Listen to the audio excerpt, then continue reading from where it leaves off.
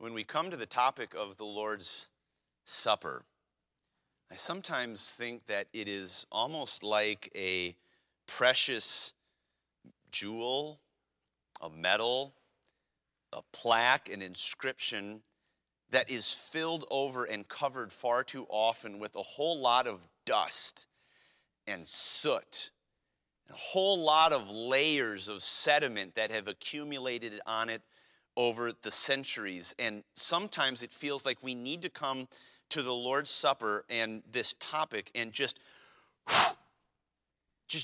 blow away the dust. We need to polish off the meaning of what this ordinance is. And I think one of the reasons for that is because I'm looking around here at each one of us, and so many of you grew up in a different church, a different denomination, with a radically different idea of what the Lord's Supper is. You were taught one thing that may be very different than what you believed now, or you may have been taught something that was completely inaccurate scripturally, or is part of that accumulation of dust and sediment that seems to hide more about the meaning than reveal about it. And I wonder if that's caused some of us, when it comes to the Lord's Supper, to recognize it as something we should do because we're commanded to do it, but not really fully understand why. Why? Baptism is like this. You know, there are two ordinances for the Christian church today. The first is baptism. The second is the Lord's Supper, the Lord's table, communion, however you want to refer to it. Those are two ordinances. And sometimes, as we've tried to do with baptism, we know that we should be baptized. Someone should be baptized when they get saved. But we wonder, why? What really does it mean? The same thing with the Lord's Supper. The difference between baptism and the Lord's Supper is that how many times are you to be baptized? Once. How often are you to take the Lord's Supper? Often. The Bible doesn't say how often, it just says often. That's how often. And so while we get baptized perhaps once, maybe some of you haven't followed that directly, maybe you've gotten baptized more than once, but I would say for most of us, we're baptized once, and then we come over to Lord's Supper and we take it over and over and over again, and it becomes just like a pair of clothing that fits us well. The socks that we put on that are comfortable. We don't for sure know why exactly we're doing it. We do it. Well, today, we need to fight against that tendency. We need to blow away the dust, thank you, Ben, that has accumulated on this subject and understand it from the beginning. Matthew 26 reveals for us the very first one of these Lord's Suppers. The very first. And so if you would with me this morning, I want to invite you to just put aside all other preconceptions you have about what the Lord's Supper is. Whatever you have been taught in the past, whatever has accumulated on this subject for you, I want you to put it aside for just a moment, and I want you to come to Matthew 26 as if you were sitting at the table with the disciples and you were about to partake of it for the first time. You were about to be introduced to this subject as we go through this short passage as Jesus inaugurated this celebration for us. And what I suspect that you're going to find as we come to the Lord's Supper today is that this Lord's Supper is going to be an invitation to you directly from Jesus, just as it was an invitation to those first disciples that he gave it to 2,000 years ago. The title of the message this morning is The Lord's Supper in Invitation. The Lord's Supper in Invitation. And may our response to this invitation, even this morning as we come to take Lord's Supper, be exactly in the words of that hymn we just sung, I come, I come. Let's start with the subject of the Lord's Supper, the subject of the Lord's Supper. I want us to see, first of all, as Jesus inaugurates, introduces, gives this ordinance to his disciples that would then be carried on in the church to this day. I want us to see what the main theme is, what the subject here is. And again, let's approach this like explorers, like learners, like people being introduced to it ourselves. And it needs to start in verse 17. Look with me in verse 17, will you? Again, this is so important that we have our Bibles open and we're allowing the Bible to teach us, not just a pastor to teach us. You didn't come here for my words. You came here for God's words, from his word. So let's have our Bibles open and let's be relating to the text together as we preach this morning. Now, the first day of the Feast of Unleavened Bread, the disciples came to Jesus, saying unto him, Where wilt thou that we prepare for thee to eat the Passover? So you need to understand the context that is here.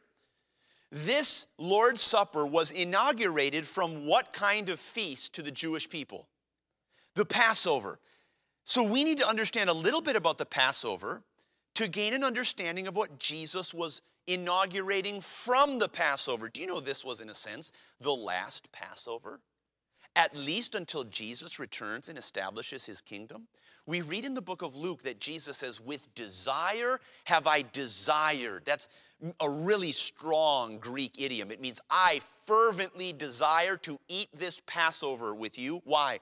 He says, because I'm not going to eat of it again until my kingdom. There is going to be a Passover coming in the future.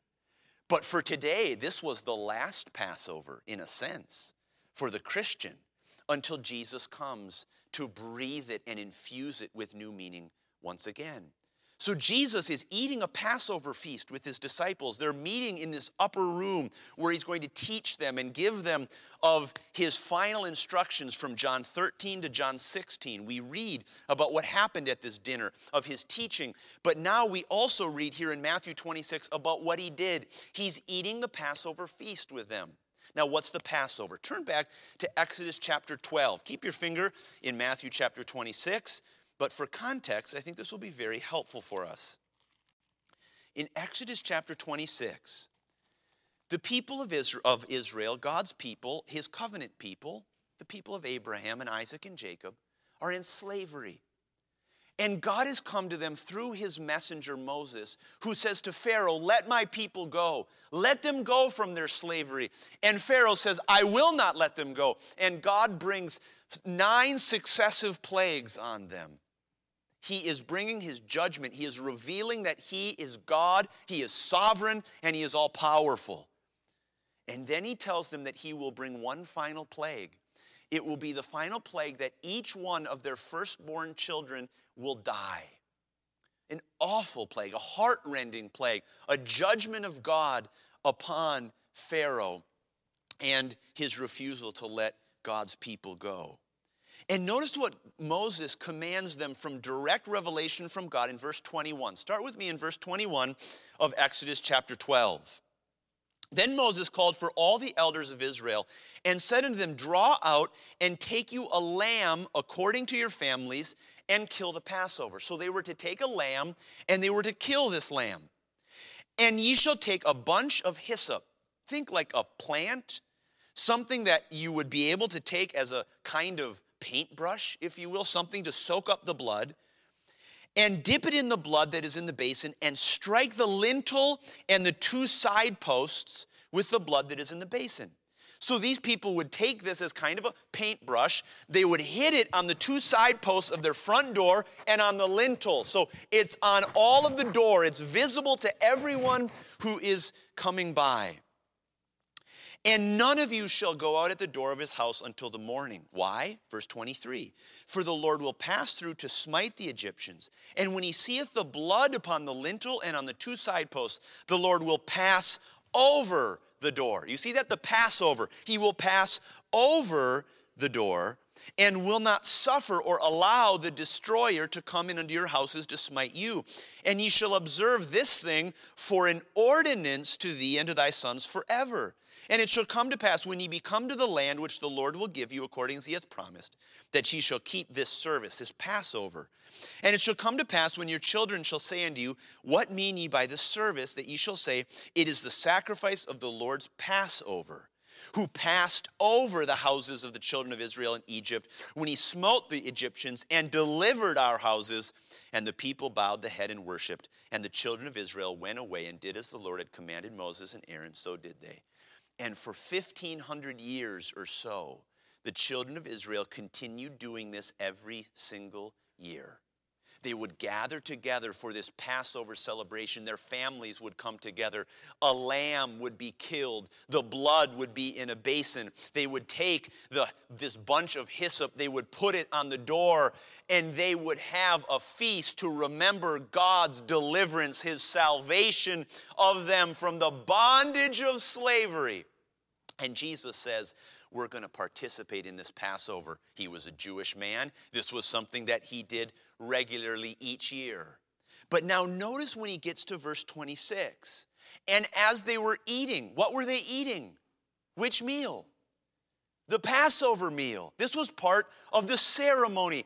And there were certain psalms that were to be read, the Hillel. There were certain of courses, if you will, of drinking the fruit of the vine and exchanging unleavened bread and eating the lamb. And all of this was going according to course. And then suddenly in the middle of it, as they were eating, Jesus took bread. What bread? Unleavened bread. Don't think of a big loaf that has leaven in it that rises. Think of the crackers that we're going to be eating here. He takes the bread and he breaks it. And he gives it to the disciples and said, take, eat, this is my body. Now, immediately the disciples would have said, something's different here. This is not part of the Passover ceremony. Jesus was intentionally stepping out of the Passover ceremony, and who was he focusing on? Was he focusing on the lamb? Was he focusing on God's deliverance from Egypt, from slavery in Egypt 1,500 years previously? No. Who was he focusing on? Himself. Can you imagine the boldness of someone to take a ceremony that had been going on for 1,500 years and standing up and saying, this is about me now? Who could do that but the Son of God? The Messiah, who this ceremony 1,500 years ago was all about in the first place. It was all picturing him. He stands on the last Passover that he would ever participate in until the kingdom comes and says, this is my body now. This is my body. And then notice what he says. He takes the cup of the fruit of the vine, and he gives thanks, and he gave it to them, saying, drink you all of it. Why? For this is my blood. He said, this is about me. And so the first thing we pause to say is that the Lord's Supper is centrally about him, the Lord. It's about Jesus. It's about Jesus inviting us to a table in which he is the main subject. But not only is he the main subject, what is he saying when he breaks bread? Again, if we were to break those crackers, you'd hear it snap. He snaps the bread and he gives it to them and he said, this is my body. What was he meaning? What was he meaning when he took the fruit of the vine and hands it to them in this cup and said, this is my blood? Not just is this my blood, it's my blood which is shed. He was talking about his death. A body that was broken, not physically, not a bone of him was broken, but a body that was broken metaphorically in death. A blood that was shed. As his blood was shed, his life ebbed from him and he died. This is not just about Jesus. It is about the historical death of Jesus. As we've talked about here in this church, our faith is not based on mere ideas or doctrines or concepts. We are not like the Buddhists. We are not like those who have mere theory on which our faith rests. Our faith rests on historical facts that Jesus lived. He was a historical person. He died. His heart actually stopped beating. His brain waves actually stopped firing. He was dead. And then the historical fact that he rose, he physically came back from the dead, and the historical fact that he is alive today. That is what our faith is based on. If those historical facts are not true, then close this church. There's no point to any of it unless Jesus historically and bodily lived and died and was buried and rose and continues to live. So the Lord's Supper is about Jesus inviting us to a celebration, a remembrance of him, but historically about who he was and what he did. But I want you to notice something in verse 28. He said, "For this cup is my blood of the New Testament." Have you ever read that or heard that said in communion and wondered, what is he talking about? This is my blood of the New Testament? Well, this might help. That word testament is really the idea of covenant. You could translate it covenant. That's the idea of it. A testament or a covenant. You say, what is a covenant of blood? Well, in this day and age and in every day and age, blood seals promises. Have you ever heard of someone signing their name in blood? Maybe even as a child, there was something fascination that you had with blood. There is an element of it in which if you were to draw blood from your veins and you were to write in it, you were to signal it, it would be a solemn covenant and promise that was being made. It seals a promise, and that's what Jesus is referring to here. In fact, in Exodus chapter 24, we won't read it, but you can look at it or make a note of it. It's easy for us to forget that when Moses came down from the mountain with God's commandments, do you know what he did?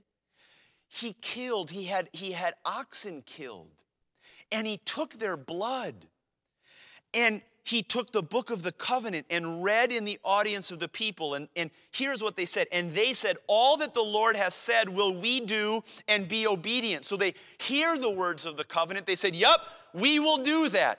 And Moses took the blood of these oxen, and sprinkled it on the people. We sometimes forget that. And listen to what he said. Behold, the blood of the covenant. You hear that? What did Jesus say? This is my blood of the covenant. What did Moses say? Behold, the blood of the covenant, which the Lord hath made with you concerning all these words.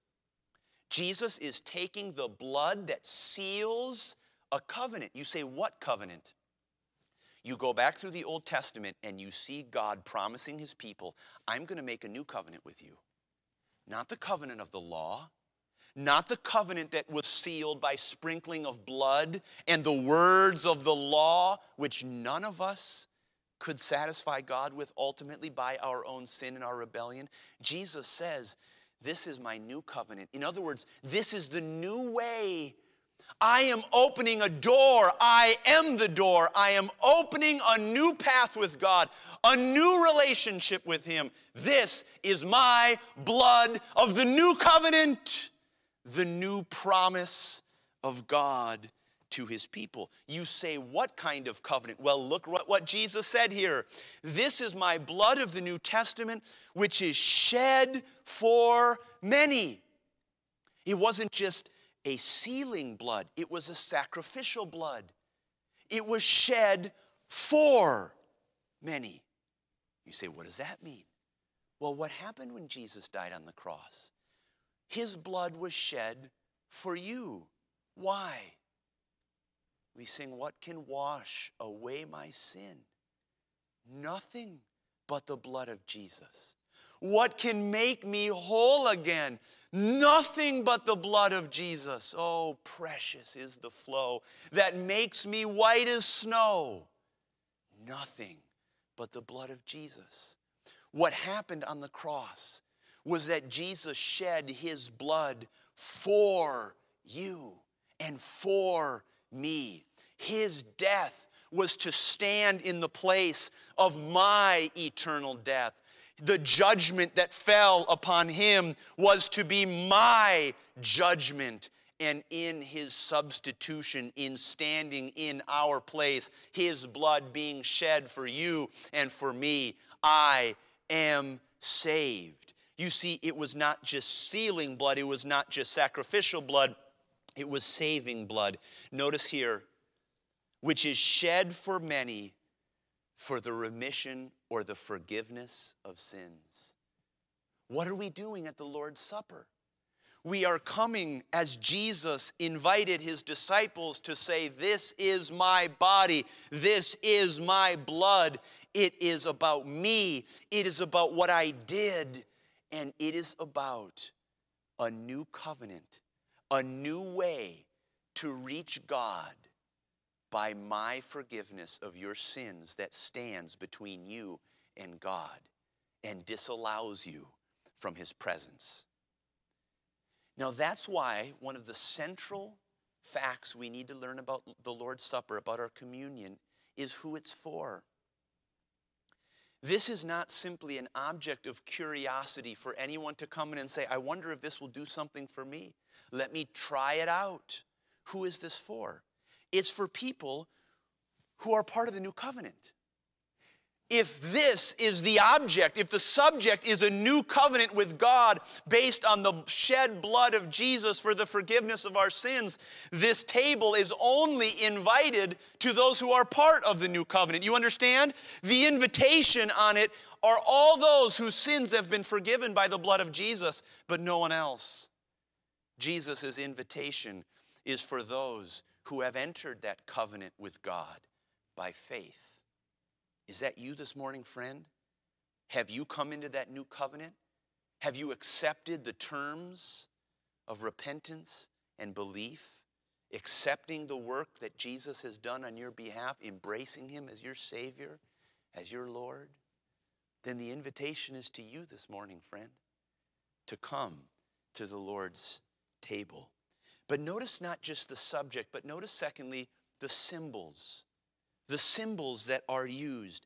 Notice these involve two objects, two things that can be tasted, that can be felt, that can be experienced. Jesus breaks the bread and he hands it to them and he says, this is my body. And then he takes the cup and he hands it to them and says, this is my blood. Now, those two objects, those two tangible things, are at the heart of so much of confusion today, even in Christian professing churches. The Roman Catholic Church, those of you who grew up in the Roman Catholic Church, practice what is called transubstantiation. Now what that means, very simply put, is they believe that these elements, the body, or I should say the bread and the fruit of the vine, the cup, actually literally physically become the body and blood of Christ in the Lord's Supper. Now, let's just pause for a moment there. Again, if we were coming at this from the first time, as if we were participating in it from Matthew 26, do you believe that any of the disciples, as Jesus took that bread and broke it and handed it to them, would have thought when Jesus said, this is my body, that he was physically giving them his body to eat? While he stood directly in front of them, a human body? Do you think that's what they would have understood? Oh, I get it. He's physically giving us of his body to eat right now. No, they wouldn't have. They would have understood what was obvious. He is giving them this bread as a symbol, as something to represent his body. In the same way that when Jesus said to them that night, I am the true vine, I don't think one of them began to picture him as some flowering green vine crawling all over a house. I don't think any of them understood it like that. Or in the same way when Jesus said elsewhere in the book of John, I am the door. I don't think they believed him for a moment to be a door swinging on hinges with a latch and a lock. No, it seems very obvious to be a representation. And we'll talk about this a little bit more if you're curious. But suffice it to say, I don't believe it is appropriate to view these words as being intended to be taken literally. In a normal sense, if we interpret them normally, we would understand that Jesus intended to be providing a representative, a symbol of this. I said there's another way to look at it. And those such as the Church of England or the Lutheran Church don't believe that Jesus truly is actually physically the body and blood there of these elements, but they believe that Jesus' presence nonetheless comes with them. It is called consubstantiation or something similar to it. And again, we reject that view. We reject that there's anything mystical that happens, anything magical or spooky, that these elements contain or come alongside some kind of spiritual presence. Again, these things seem very clear to us to be a symbol, to be a representation of something. Well, what does that represent? If they are symbols, what kind of symbols are they? Well, think again of the body, representing the body of Jesus being broken for us. Imagine again the blood the cup of the grape that is symbolic of blood being shed, being poured out. What is this symbol of? Well, again, what is this new covenant that we are participating in? Jesus said, "This is my blood of the new covenant." What's he saying? Well, how do we enter into a relationship with God? Solely through Jesus Christ. Solely through what he did for us on the cross. Solely through his body being broken and his blood being shed as a sacrifice for our sins. Which tells me that this symbol that he is inviting us to participate on is a symbol of the only way that there is to God. Through Jesus. Through his sacrifice for us. Through his substitutionary death on our behalf. He is inviting us to come and feel and taste something that represents his sacrificial love for us. And in that sense, while we reject the idea that there is something physical that is transformed about these elements, even something spiritual that is transformed about these elements, it is not right to say that they are merely symbols. As if, oh, that's not that big a deal. They're just symbols. Don't we understand how powerful symbols are to all of us in things that we can feel and see and touch and taste? Earlier this week, I brought my children around and we were watching part of the opening ceremonies to the Winter Olympics. And this wonderful spectacle where all the athletes process out into this beautiful stadium with lights going everywhere, and everyone of every single conceivable skin color, every conceivable national origin and ethnicity and language all come out as one in a nation by nation procession. And my kids were so excited to see the Stars and Stripes come out. They were so excited to see America come out. And suddenly it was like, there's America. There's the United States. Well, what was coming out? A symbol. What symbol? A big American flag being held and waved by two people. Every single person would understand my kids if they were to say, well, there's America. No, that wasn't America coming out, all 300 million strong. What was coming out? A flag that represented America, that symbolized America. And how many times have we seen that flag go up at an event of some kind, or a flag at half-mast, and we felt something? We said, that's my country. That's the United States. That's the country I love. Symbols mean something. Those of you who are married know this. This ring may be costly. It may have been costly. But that's not its primary value. Its primary value was because one day, going on 10 years ago, not quite, going on 10 years ago, Tabitha and I stood across from each other, and she put this ring on my finger. And when she put that ring on my finger, she promised to love and be loyal to me. And I put a ring on her finger and promised to love and be loyal to her. And that symbol means something. These rings mean something. I hope even to you today, those of you who are married, you look at that ring and you say, this means something. It is incredibly important to me. Symbols mean something because they touch and taste and they reveal and they represent something to us. And here's what Jesus is doing to you, friends, when he invites you to his table. He's saying, come and taste my love for you. Come and experience again my sacrifice for you. Because he is physically present? No. Because he is mystically or spiritually present? No. But because he is present with you nonetheless? Yes.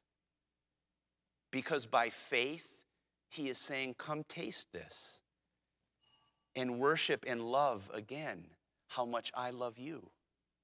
Come and taste this and touch this and experience this and again reflect on what I have done for you and who I am for you.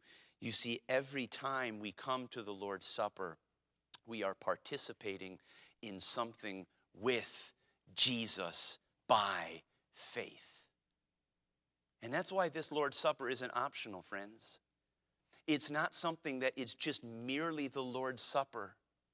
It's something that is essential to your spiritual life. Because every time you come to the Lord's Supper, you are responding to Jesus' invitation to taste of his love once again.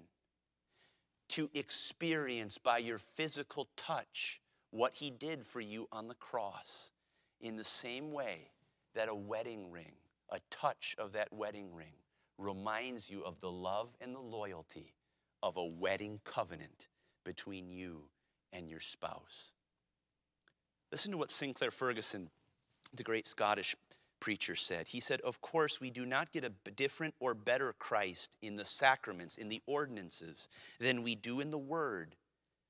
But we may get the same Christ better. You understand that? We don't get a better Christ, but we might get the same Christ better, with a firmer grasp of his grace through seeing, touching, feeling, and tasting, as well as hearing. I preach the word to you today, and you hear.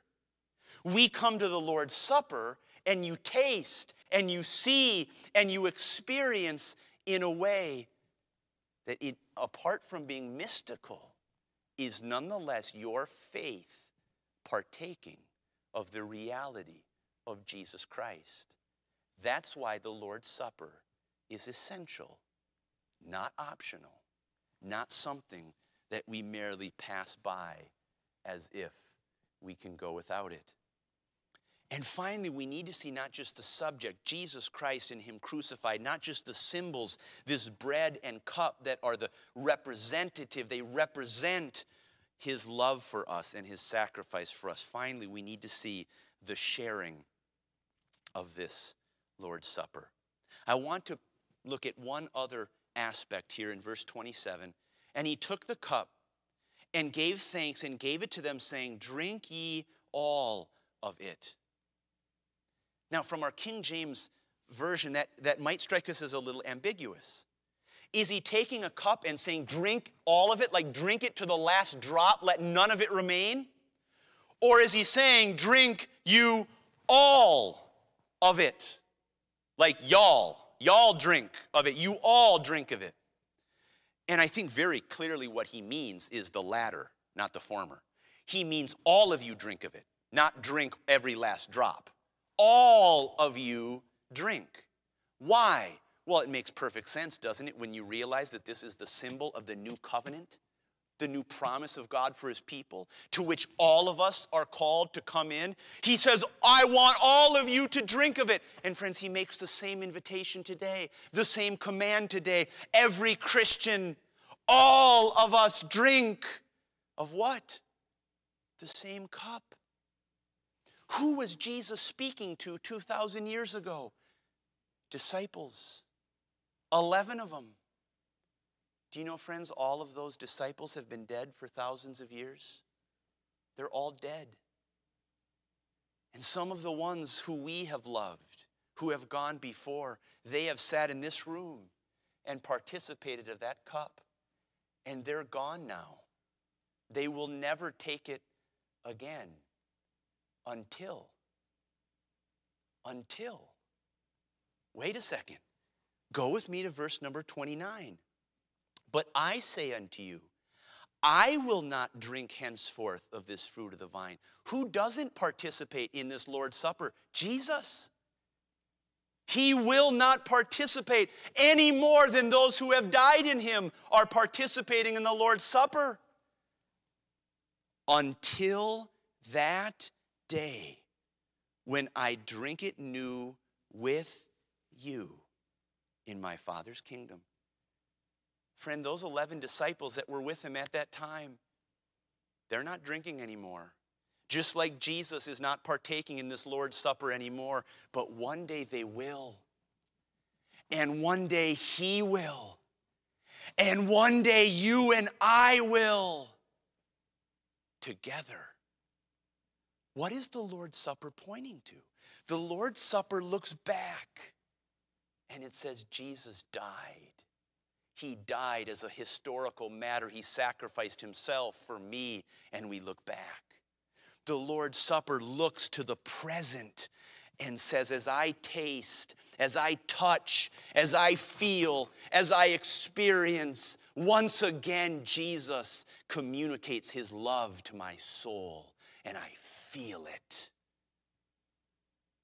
And the Lord's Supper looks ahead to the future when one day, that day, Jesus says, he will lead all of us, of every tribe and tongue, of every ethnicity and skin color, of every conceivable class and race of people. All of us will be gathered together, and this Lord's Supper will once again be performed. And this time, it won't be a symbol. It will be the real thing. You see, it's as if Jesus is saying to all of us, every week we come to the Lord's Supper together. It's as if he's saying, come, I have an appetizer for you. I have an hors d'oeuvre for you. I have just a foretaste for you. But the main course is coming. The main course, the real supper, the marriage supper of the Lamb is when I come in my glory to establish my kingdom. And so I invite you to my table. I invite you to experience my love. I invite you to come with all the confident hope and assurance that those who sat in this room and partook of this cup, they are not gone. They will partake of it once again, just like I will, and just like you will, when all of us are gathered around the table. When God's great drama of redemption has gone down, the curtain has gone down because it's all completed. It's all fulfilled. And all of us will gather around and experience the main course of the love of Jesus for all of eternity. That's what we do when we come to the Lord's Supper. That's what it means. It is Jesus inviting all of us. In the words of the Song of Solomon, he invited me to the banqueting house, and his banner over me was love.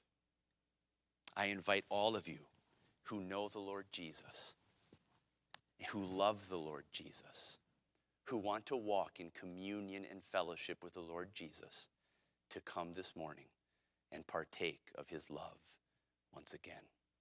Let's pray. Our Father, we thank you for this Lord's Supper. How much do we minimize it and fail to understand how powerful, how essential, how necessary this is to our spiritual lives.